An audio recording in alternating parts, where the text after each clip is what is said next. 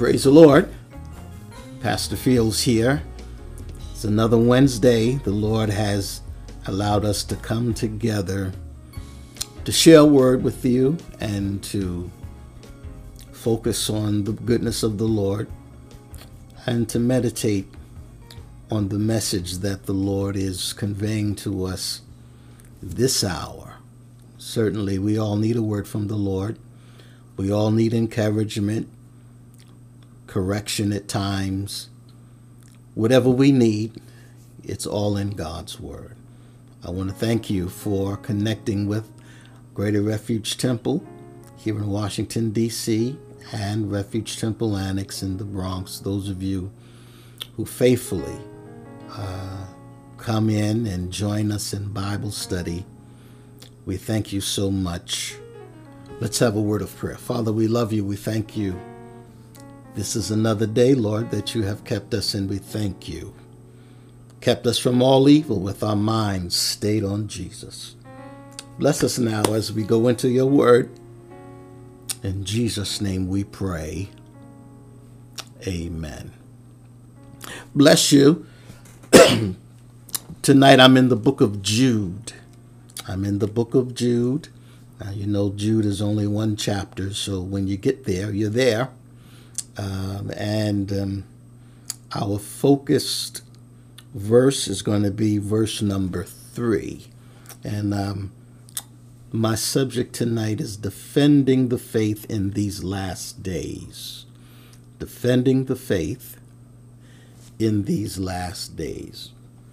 The letter of Jude, of course, was written by its namesake, and the theme of his letter is contending for the faith. He writes to repudiate, I should say, many of the false teachings that were circulating among the brethren. Things were going on outside of the church, but there was a lot of confusion going on inside of the church because of false teaching. So here, and I'll start at verse 1. I'll read Jude 1, 2, and 3. Jude, the servant of Jesus Christ and brother of James, to them that are sanctified by God the Father and preserved in Jesus Christ and called, mercy unto you and peace and love be multiplied. Beloved, when I gave all diligence to write unto you of the common salvation, it was needful for me to write unto you and exhort you that ye should earnestly contend for the faith which was once delivered unto the saints. Very important letter that was written by Jude, and when he began this letter, it was written to share the common salvation that they have. It was a joy to share the fact that this is a joy, the salvation that we have. It is a joy to have it. But as he begins to write the letter, we see that the Holy Spirit compels him to make an appeal to the people of God, to the apostolics, to those who are reading this letter, to earnestly contend for the faith that was once for all entrusted to the saints of God. Now, one translation puts it like this. Listen to my notes. Put up a real fight for the faith, which has once for all committed to those who belong to Christ. So we're reminded our solemn duty as born-again believers is not to just walk around bragging about our salvation, but really also to defend the faith, put up a fight for it. Verse 1, let's go there. Jude, verse 1, he's telling us, Jude, the servant of Jesus Christ and brother of James, to them that are sanctified by God the Father and preserved in Jesus Christ and called. So in verse 1, he's telling us that we've been called. We have been called.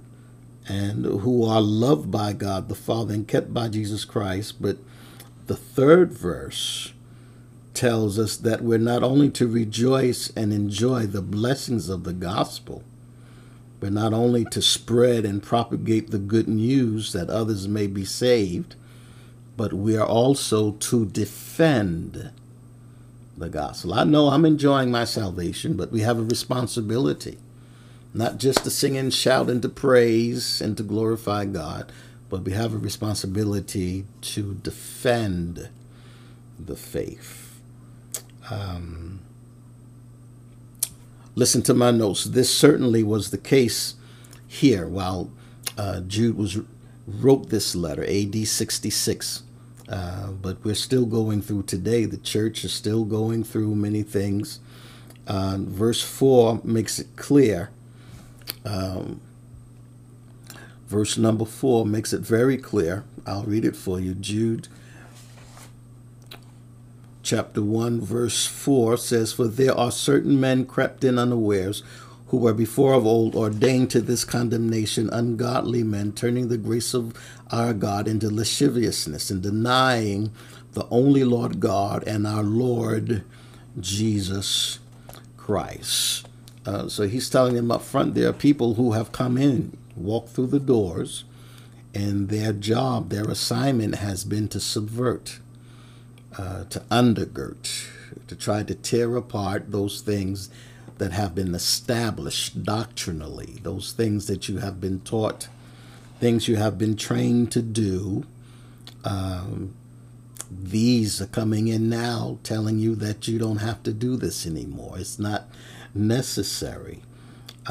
In those days, Jude was letting them know that we have wolves among us in sheep's clothing. Hallelujah. And the same is going on today. Listen to what the Word of God says in the book of Acts, chapter 20, verse 29. I believe this is Paul talking to the brethren. Listen to what he says. "For I know this, that after my departing shall grievous wolves enter in among you, not sparing the flock." So I would dare say tonight in our lesson, this is a double-edged sword. Not only are we to be aware and alert of things that are happening outside the church, but we should particularly be concerned about those things that are at work that are not right within the church. Why? Well, because there are many false prophets. When I say many, and the Bible tells us many false prophets will rise. Many will come in my name, Jesus said.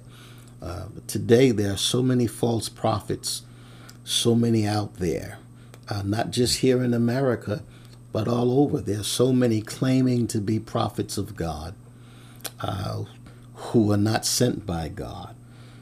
They're doing the work of the enemy. And it's our clear duty. It's not just for the preacher to do.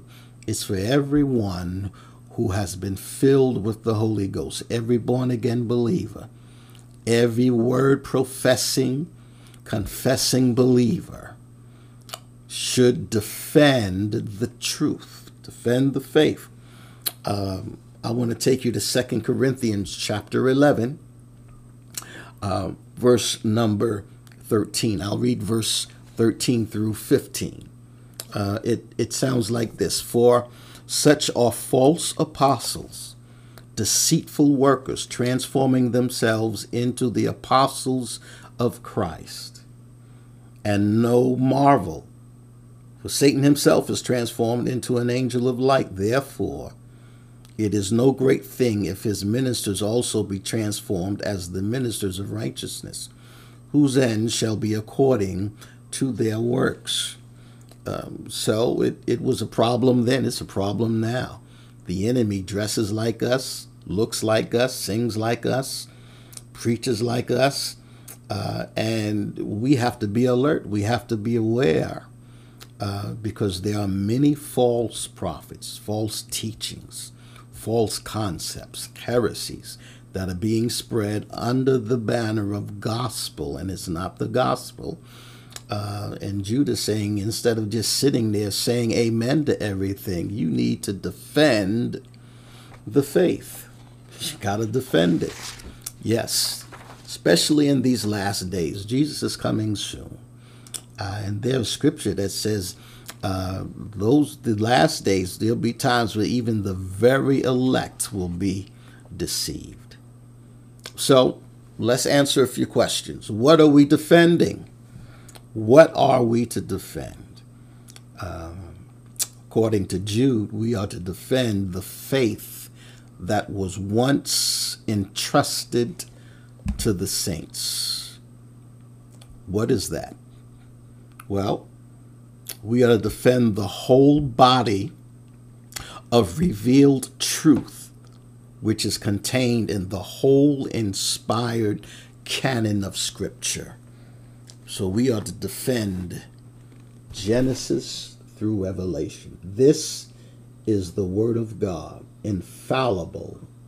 This is the Word of God. Everything in it is according to His mind, His will, His purpose, and we are to defend that faith that is entrusted in us, the whole inspired canon of Scripture, the Word of God.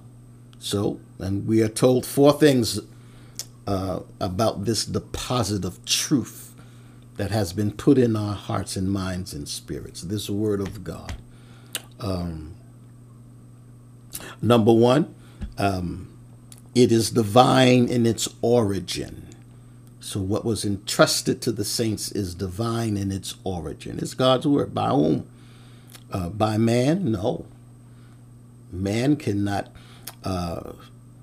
be the originator of anything that's divine. Let's go to 2 Timothy 3:16.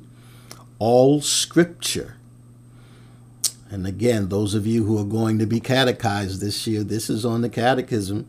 All Scripture is given by inspiration of God, not man, by inspiration of God, and is profitable for doctrine, for reproof, for correction, for instruction in righteousness. Let's go to 2 Peter chapter 1, verse 21. For the prophecy came not in old time by the will of man, but holy men of God spake as they were moved by the Holy Ghost. So God is the author and the finisher of the faith, which He has entrusted to the saints of God. Through holy men of God, the Holy Ghost moved upon them, and they spoke what thus saith the Lord. Man shall not live by bread alone, but by every word that proceedeth out of the mouth of man. No, out of the mouth of God. So not only is it the Word of God divine in origin, this faith that was entrusted to us, not only is it divine in origin, but it is unique in its content. It is unique in its content. So there is no other faith. There's no other gospel. There's no other word. No, this is the one perfect revelation of God. So He's careful to define. He is specific in what He is talking about. It is the faith that was entrusted. It is not a faith. It is not a word. It is the word. This is it. Don't look for no other gospel. And even if an angel come down from heaven preaching any other gospel, let him be a curse. This is it. Let's go to Hebrews chapter 1, verses 1, 2, and 3. Listen to this. Hebrews chapter 1, verses 1, 2, and 3. God, who at sundry times and in divers manners spake in time past unto the fathers by the prophets, hath in these last days spoken unto us by His Son, whom He hath appointed heir of all things, by whom also He made the worlds, who being the brightness of his glory and the express image of his person, and upholding all things by the word of his power, when he had by himself purged our sins, sat down on the right hand of the majesty on high. Hallelujah. My God. The next thing we have to say about this faith that was entrusted to us, after discussing that its origin is divine, it's unique in content, we also understand that it is complete in its revelation. There's no brand new revelation. It is complete in its revelation. It is a complete and final revelation, which will never need addition or revision. You can't correct God's word. Nope. You can't change God's word. His word is his word. The faith is the faith. And it is complete. God completed the revelation of his truth. God completed. There is a doctrine. Listen to this. Listen to my notes. There is a doctrine of the progressive revelation of truth. But the progressive revelation begins in the book of Genesis, and it ends in Revelation. This is it. Don't look for no other gospel, no other word, no other revelation. And understand that it's holy in its nature, the nature of the faith, the nature of the word, the nature of what was entrusted to us is holy. Hallelujah. It's holy. It's holy. Everything about God is holy. His word is holy. His will is holy. And his people are to be holy. The faith that I have is holy. So let's go to Jude, verse 20. Jude, verse 20. But ye, beloved, building up yourselves on your most holy faith, praying in the Holy Ghost. So this faith is holy. It was given by a holy God, through the Holy Spirit, through holy men. This is why now what is spoken to us comes from holy scriptures to produce holy living. Hallelujah. And leading men and women to a holy city. My God. I like that. I'm going to say that again. Our faith, this faith that we should be contending for, this word that has been deposited in us, the ways of God. It's holy in nature, right? Given by a holy God, through the Holy Spirit, through holy men. It's called the Holy Scriptures, and it is to produce in us holy living, right? And leading men and women to a holy city. Let's go to Revelation 21 and 10.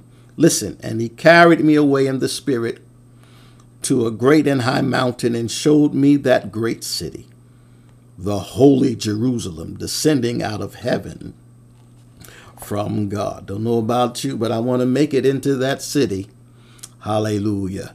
And you can't make it believing a lie, living a lie, embracing a lie. You better hold on to the truth. Don't let it go. Hallelujah. So Jude mentions, in all that we talked about, Jude is mentioning most of the fundamental articles of our faith, the foundational articles of what apostolics believe, of this faith. This is what we are to defend, right? Let's run through it. I wish I had the time to really dig into this, because there's a lot of chocolate in here. It is decadent. It is rich. But Jude mentions in all of this, he mentions most, perhaps not all, but most of the fundamental articles of our faith, the things that say who we are, what we hold on to, and we are to defend it. The first thing, Jude says, he mentions that God is the Father of all who believe. Jude, the servant of Jesus Christ, brother of James, and him that are sanctified by God. Who sanctified you? Who separated you? Who called you? By God, the Father. So it is a fundamental belief that God is the Father of all who believe. Talks about the glorious person of our Lord Jesus Christ.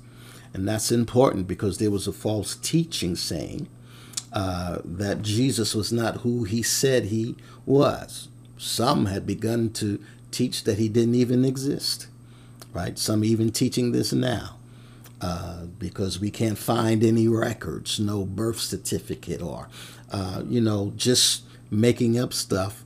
But Jude says, for there are certain men crept unawares who were before of old ordained to this condemnation. They're ungodly men turning the grace of our God into lasciviousness. Listen, not only turning the grace of our God into lusty, worldly, fleshly living, deviant from what is normal, they're denying the only Lord and our Lord Jesus Christ. So this teaching was denying the personhood of Christ.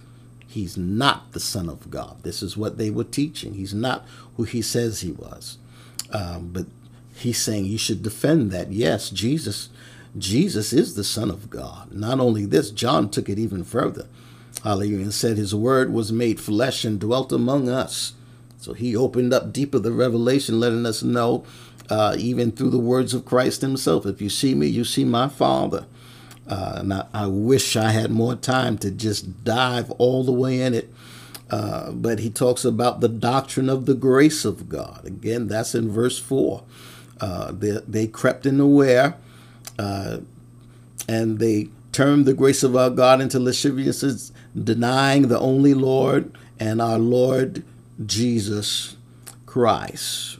The total depravity of man is part of what we teach, part of what we talk about, depravity, even as Sodom and Gomorrah and the cities about them in like manner, giving themselves over to fornication and going after strange flesh, are set forth for an example, suffering the vengeance of eternal fire.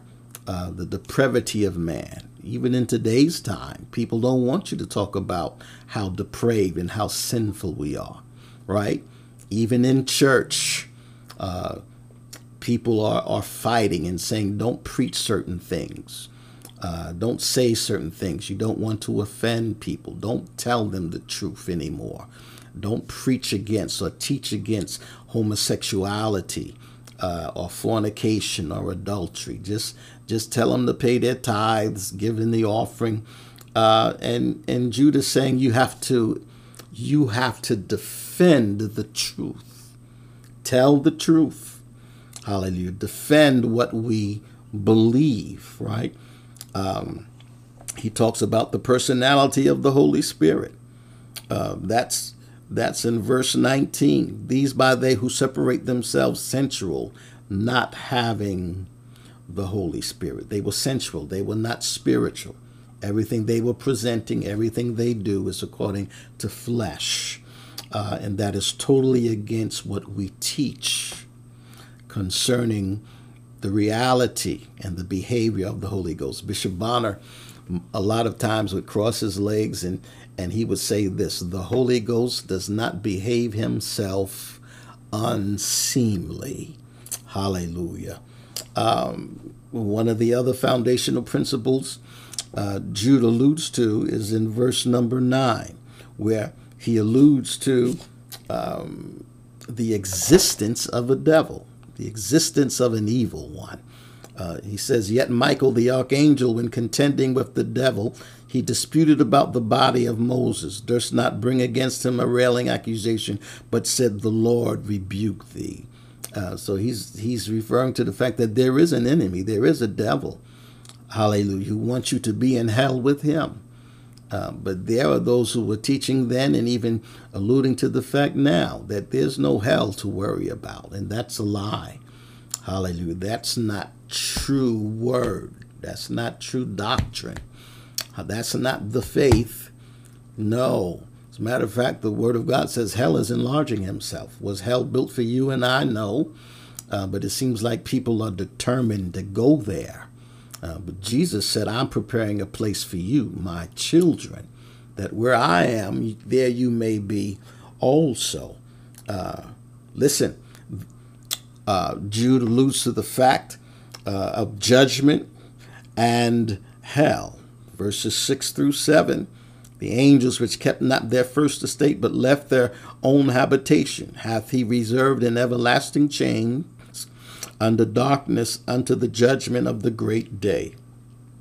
Even as Sodom and Gomorrah and the cities about them in like manner, giving themselves over to fornication, going after strange flesh, set forth for an example, suffering the vengeance of eternal fire. Eternal fire. That sounds like hell to me. Eternal fire. Why? Because they would not give up their sins. And in today's time, people are preaching and teaching, and when you sit down and decipher what they're talking about, they're actually almost giving you a license to do whatever you want to do, live any way you want to live.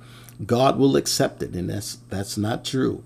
Listen to verse 13. Raging waves of the sea, foaming out of their own shame, wandering stars, to whom is reserved the blackness of darkness forever. So there's going to be judgment for those who would not receive the salvation of Christ and wanted to live totally contrary to holiness. So he talks about the justification of the sinner by faith. Verse 11. Hallelujah. He covers a whole lot. Woe unto them, for they have gone in the way of Cain, and ran greedily after the error of Balaam for reward, and perished in the gainsaying of Korah. Hallelujah. He alludes to the personal return of Christ. That's in verse number 14.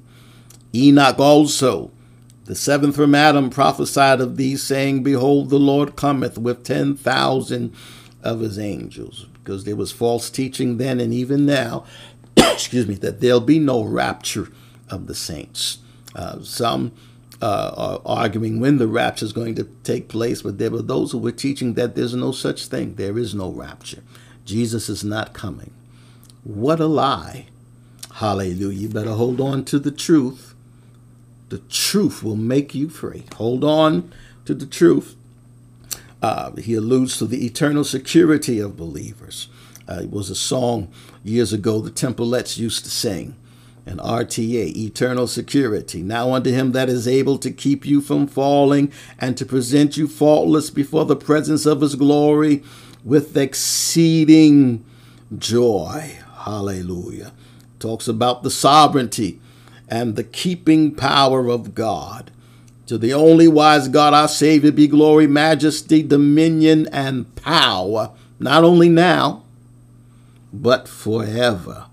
Hallelujah. So the last thing that he touches on, the historical accuracy and the prophetic value of the Old Testament. You can't just rip out the Old Testament and focus on the New Testament. You have to take the whole book, and you have to understand and appreciate the historical accuracy and prophetic value of the Old and the New Testament scriptures. And you get that from reading verses 5 through 19. I wish I had the time. Maybe I should just go on and read it. I will therefore put you in remembrance, though ye once knew this, how that the Lord, having saved the people out of the land of Egypt, afterward destroyed them that believed not. And the angels which kept not their first estate, but left their own habitation, he hath reserved in everlasting chains under darkness, under the judgment of that great day.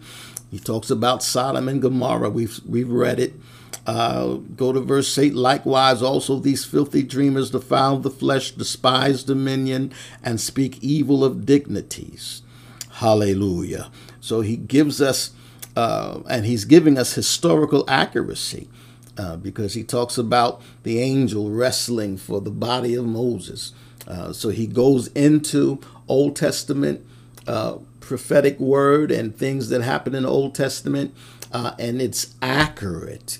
Hallelujah. And it's all the word of God. We all believe. I believe, yes, that my God stepped out into the midst of nothing and said, let there be, and there in the beginning God.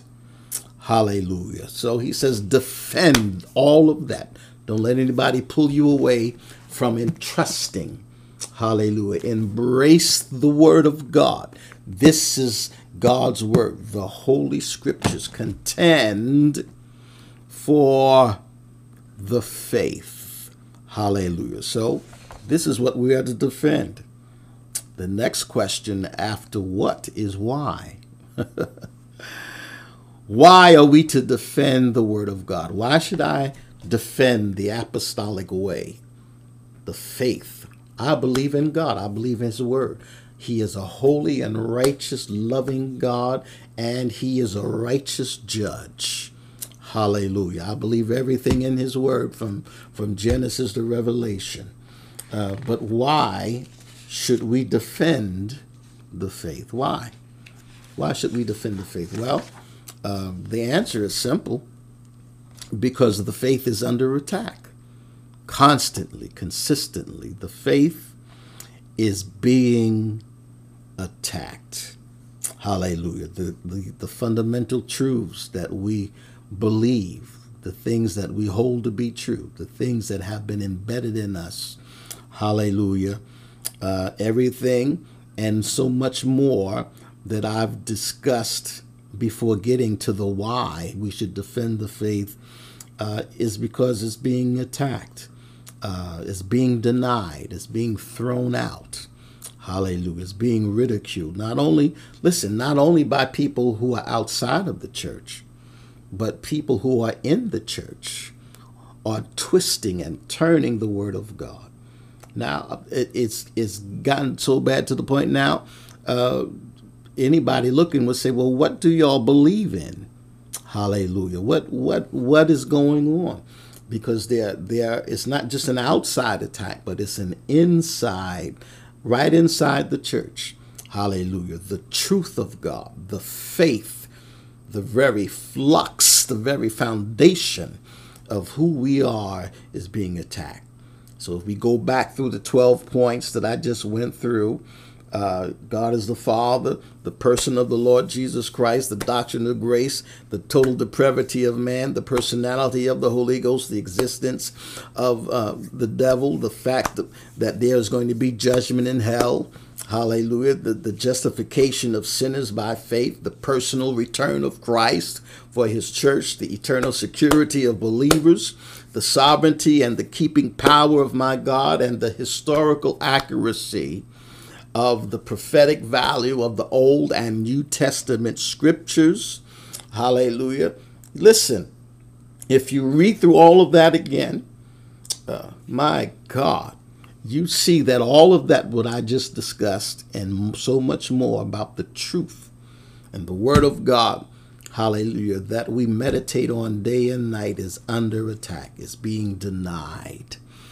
Hallelujah. I went to school with a young man. His name was Bruce. He used to spend so much time trying to convince me that this Bible is nothing but a bunch of fairy tales. And I would get so mad at him and upset. I said, no, this is God's word. I wasn't even filled with the Holy Ghost then. It was in elementary school. I said, nope, this is the word of God. Hallelujah. Everything in it is true. You can't be afraid to open up your mouth and defend the faith.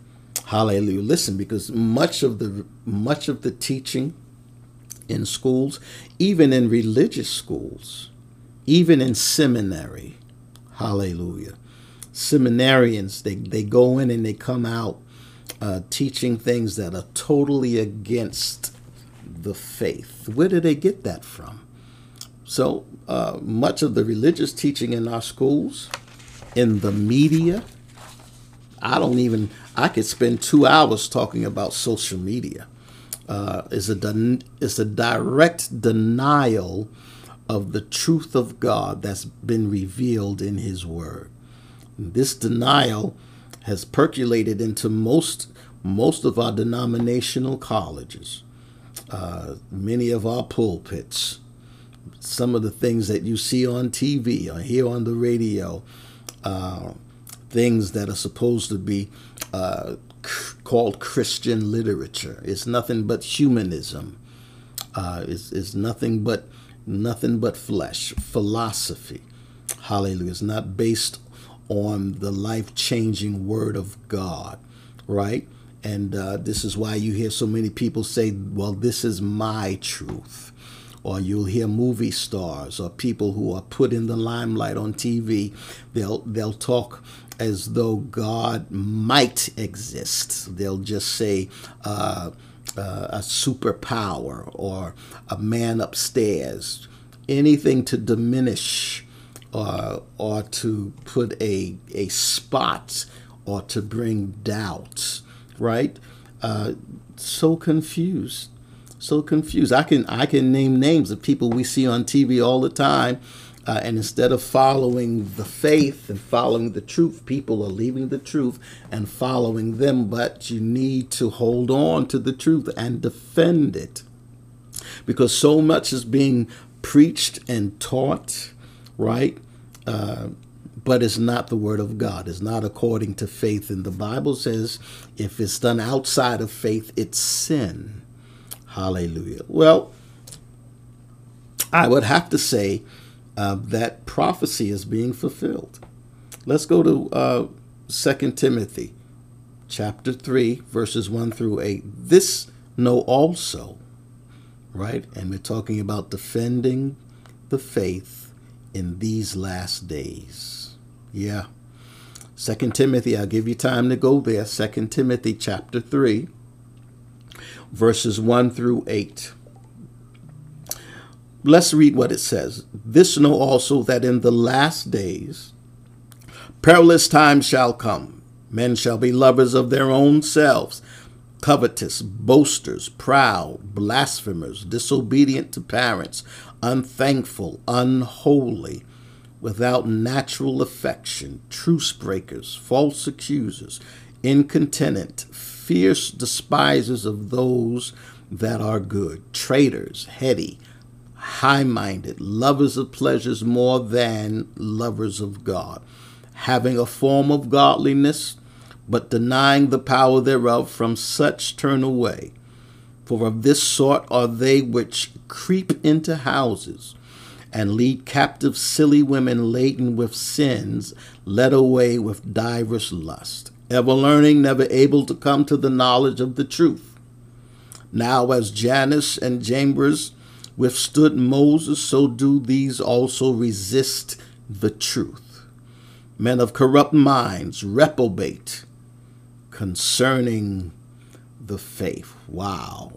This is Paul talking to Timothy about when the last days, perilous times are going to come. And Judas is giving us a directive saying, you need to defend that faith. Hallelujah. Because they're going to be people preaching and teaching and singing things that are totally contrary to the faith. You shouldn't be singing along or saying amen to something that is contrary to the faith. Let's go to chapter 4. 2 Timothy chapter 4. Verses 1, 2, 3, and 4. I charge thee, therefore, before God and the Lord Jesus Christ, who shall judge the quick and the dead at his appearing and his kingdom. This is what he tells the young preacher. Preach the word, be instant, in season, out of season, reprove, rebuke, exhort with all longsuffering and doctrine.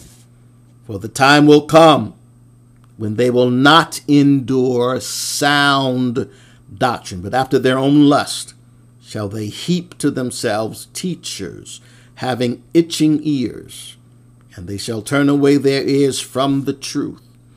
Imagine that. He's warning the young man, you're gonna run into people who will turn their ears away from the truth and will be turned into fables. You mean to tell me that we're in the time where people rather hear lies than the truth, when the Bible says the truth makes you free? Not lies, not false doctrine. It's the truth. My Lord, it's been prophesied. It's been said. Jude is saying that we are to defend the faith. We are to stand up for the truth. Where are the saints? Where are those who have the word of God embedded in their hearts and minds, their very fiber? Where are the people of God? Hallelujah, that understand that God's word is true. Where are the offended? And by that I mean, where are the saints that are offended by the sins of this world? Hallelujah, who hate the sins of this world, who are willing to open up their mouths and say, Jesus saves. You don't have to die and go to hell. Where are the people who will stand up even in the house of God and say, I refuse to turn away from the truth? We had to stand up for it. Hallelujah. Why? Why should the people of God be silent when our precious faith is being attacked? And when some are supposed even to be our leaders, our spiritual leaders, those leaders who at one time told us that we must be baptized in Jesus' name and filled with the precious gift of the Holy Ghost, speaking in tongues as the Spirit of the Lord gives the utterance. And now they're telling us that it's not necessary. The devil is a liar. Somebody needs to stand up and say, it's true. We must repent and be baptized, every one of us, for the remission of our sins. Hallelujah. And that baptism should be in the name of the Lord Jesus Christ. We are to stand up. Yes. And you must be filled with the Holy Ghost, speaking in tongues as the Spirit of the Lord gives the utterance. There's so many leaders today trying to rob us of our faith and of its supernatural origin, power, and glory. The devil is a liar. He's the father of lies. Let's go to the book of Psalms, chapter 11, verse 3. If the foundations be destroyed, what can the righteous do? Hallelujah. Jude is telling us, you got to stand. You have this foundation. Don't let anybody mess with the foundation. Because if the foundation, and what I just read out of Psalms, that's an Old Testament, that's an Old Testament piece of music. And he's saying if the foundation is destroyed, what are the righteous folk going to do? Hallelujah. Don't let people mess with the foundation. This is who we are. This is who we are. Hallelujah. Defend the faith. So we talked about what we're to defend, why we should defend. And I'm going to close out with this. How do we defend the faith? I'm glad you asked. How do we do it, Fields? I hear you talking. I hear you running your mouth. But how do we defend it? Well, Jude said we are to defend it earnestly. Yes. Verse number 3. Beloved, when I gave all diligence to write unto you of the common salvation, it was needful for me to write unto you and exhort you that ye should earnestly contend for the faith which was once delivered unto the saints. So Jude is saying you got to take some action. You got to take action. You can't just sit there in the midst of all that lying and say amen. No. You got to take some action. Let's go to 2 Timothy chapter 2, verse 5. And if a man also strive for masteries, yet is he not crowned except he strive lawfully. And I'll read James 1:20. For the wrath of man worketh not the righteousness of God. Hallelujah. So we got to do it earnestly. Hallelujah. And we have to take action, because that next verse in James says, lay apart all filthiness and superfluity of naughtiness, and receive with meekness the engrafted word. Hallelujah. Which is able to save your souls. And this is why the enemy wants us to take hold to the untruth. Hallelujah. So we could forfeit our salvation. So we can push away and reject the things that God has in store for us. And you got to fight. You got to contend. You have to fight you have to defend. Hallelujah. You have to win. You have to do whatever it takes. Hallelujah. Don't just sit there and say amen. And if you strive for masteries, you won't be crowned unless you strive lawfully. Hallelujah. You won't get a reward if you're trying to do it your way. Even Jesus said, if you try to get into heaven any other way, and I'm paraphrasing, he says you're a thief and a robber. Hallelujah. So you can't do it your way or the way men have contrived. Nope. You have to do it according to what is subscribed in the Word of God. And don't let anybody turn you around. Hallelujah. So how do we defend the faith? I wish I could teach this the way I feel it. How do we defend the faith? And there are three ways. 3 ways I'm going to give you that we can defend the faith in these last days. Number 1, by living it. Number 1, there's no greater defense of the faith than a life that proves the reality and the beauty of being Christ-like. No better way. So we have to live this. We have to live it. We have to live. The just shall live by faith. Though we must speak the truth, listen to my notes, and stand up for it, we must do it all in love. Ephesians 4:15. I'm going to read for you. But speaking the truth in love may grow up into him in all things, which is the head, even Christ. So I have to say there that in our defending the faith, beware that you don't become hard and uncharitable and unloving. Hallelujah. We live this thing. We practice what we preach and teach. Hallelujah. But we're doing it all in love. We're not becoming hard and looking down on people. You can't win people and be nasty and mistreat them and say, well, I'm saved. You ain't saved. Get away from me. No, that's not the kind of attitude we should have. Live the faith. Live it. Beware of becoming hard and uncharitable in defending what you believe. 1 Corinthians, that's the love chapter. Yes. 1 Corinthians 13, 1, 2, and 3.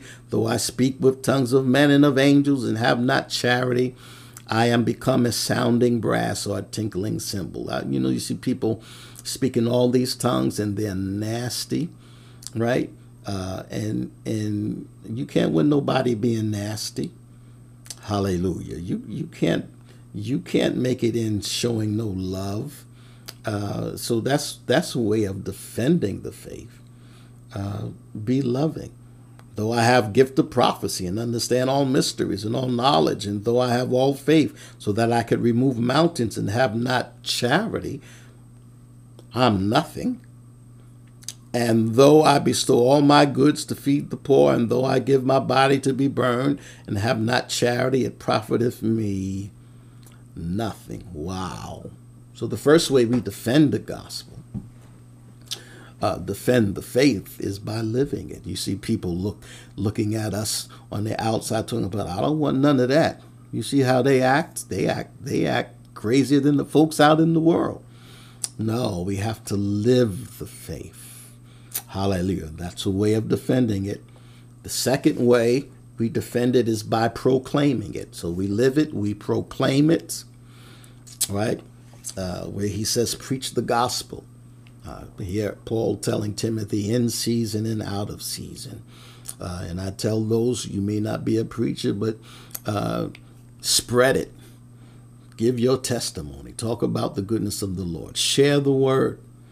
Hallelujah. Yes, the gospel, the positive certainties of the faith. This kills error quicker than anything else. Yeah. Proclaiming the truth. One thing proclaiming the truth does, it exposes the lie. Hallelujah. The error has to be exposed. And if you shut your mouth and refuse to say what the truth is, then the lie will just run all around. But if you open your mouth with the truth has a way of exposing the error. Hallelujah. But by mainly, and listen to my notes, it does it by positive instruction. Hallelujah. There's correction, right? All scripture is given by inspiration, and one of those things the word of God does, it corrects, it instructs.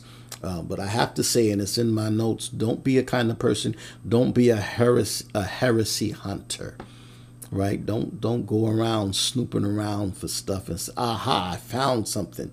No, when you hear it, you'll know whether it's true or not. If you have the Holy Ghost and you really love the truth, and I think that's a problem today.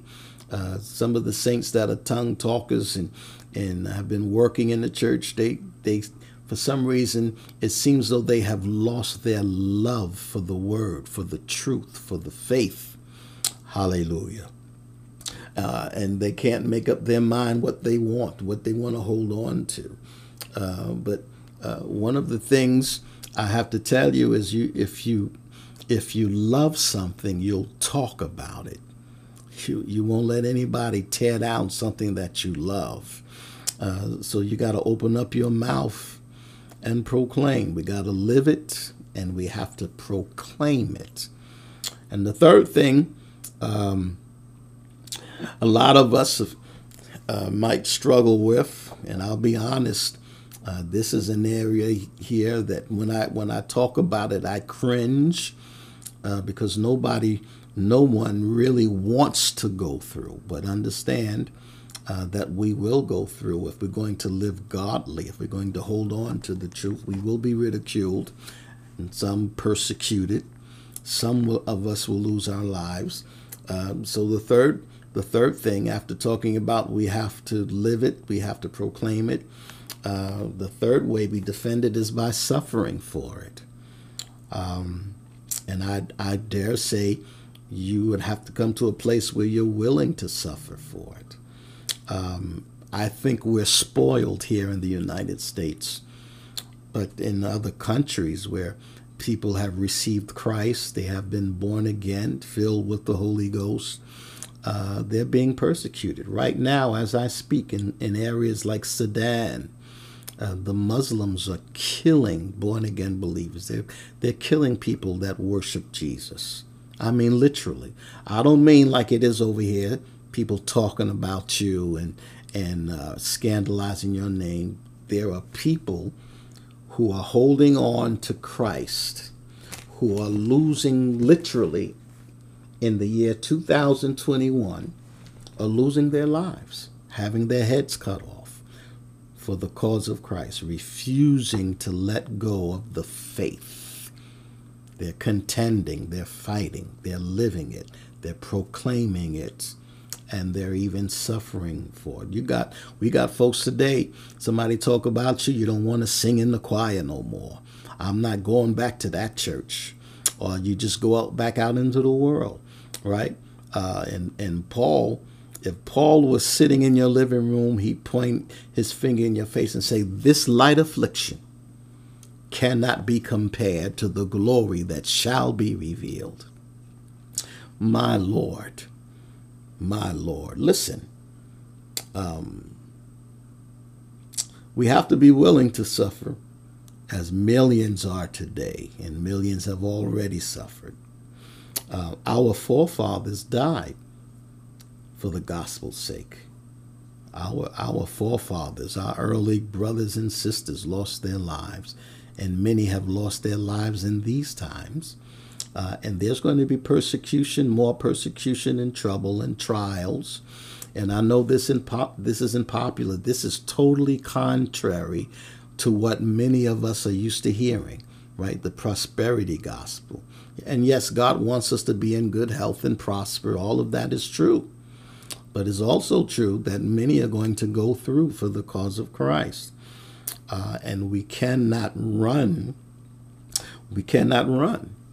We cannot run. Hallelujah. We can't run. We can't give up. Let's go to Mark. I'm getting ready to close. 8:35. For whosoever will save his life shall lose it, but whosoever shall lose his life for my sake and the gospel's, the same shall save it. Let's compare that to Acts chapter 5, verses 41 and 42. And they departed from the presence of the council, rejoicing that they were counted worthy to suffer shame for his name. That'll preach. Shame for his name. And daily in the temple and in every house they ceased not to teach and preach Jesus Christ, my Lord. Acts 7:54 and 60. When they heard these things, they were cut to the heart, and they gnashed on him with their teeth. But he, being full of the Holy Ghost, looked up steadfastly into heaven and saw the glory of God and Jesus standing on the right hand of God. This is Stephen while he's being stoned. And said, Behold, I see the heavens open and the Son of Man standing on the right hand of God.